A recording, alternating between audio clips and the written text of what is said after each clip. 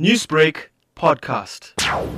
South Africa as a country is extremely vulnerable to the impacts of climate change. We are a water-scarce country, and as climate change advances, we are expecting to see increased water scarcity. Many of our crucial water resources will be becoming even drier. We'll be seeing temperature increases. South Africa is signatory to the International Paris Agreement on climate change, and the Paris Agreement aims to keep temperature increase to not more than 2 degrees Celsius, and South Africa's own climate change policy acknowledges that a 2-degree temperature increase for the world actually equates to a 4-degree temperature increase for South Africa. So we can expect to be heavily impacted by climate change. More importantly, many poor and marginalized communities are going to be worse affected by this. The bill itself doesn't really seem to convey the need to urgently address these impacts. We need to be emitting almost zero greenhouse gas emissions by the year 2050. Whether or not this bill will achieve that result remains to be seen. A lot of the successful implementation of the bill or of the climate change legislation will depend on how strict the carbon budgets that it proposes will be.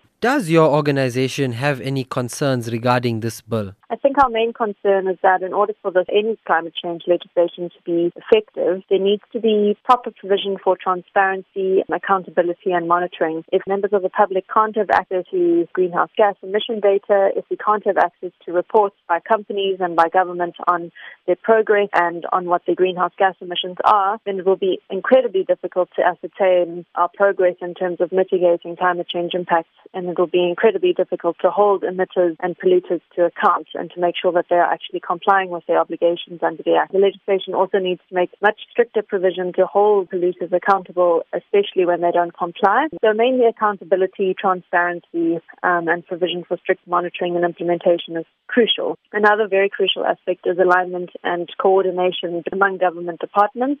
Climate change is generally seen as a Department of Environmental Affairs issue, but it's actually incredibly cross-cutting. It has implications for health, water, energy, transport, everything. And in order for any kind of climate change response system or mitigation process to actually work, there needs to be proper alignment within government. And unfortunately, at the moment, what we're seeing is different plans and policies to deal with climate change coming from the Department of Environmental Affairs, while at the same time we are seeing the Department of Energy authorizing proposed new coal-fired power stations which are going to be very, very high greenhouse gas emitters and which are going to contribute significantly to climate change impacts in South Africa. Unfortunately, it looks like we have a long way to go before we can actually see the type of alignment and the urgent steps that are needed to address climate change. Newsbreak, Lotus FM, powered by SABC News.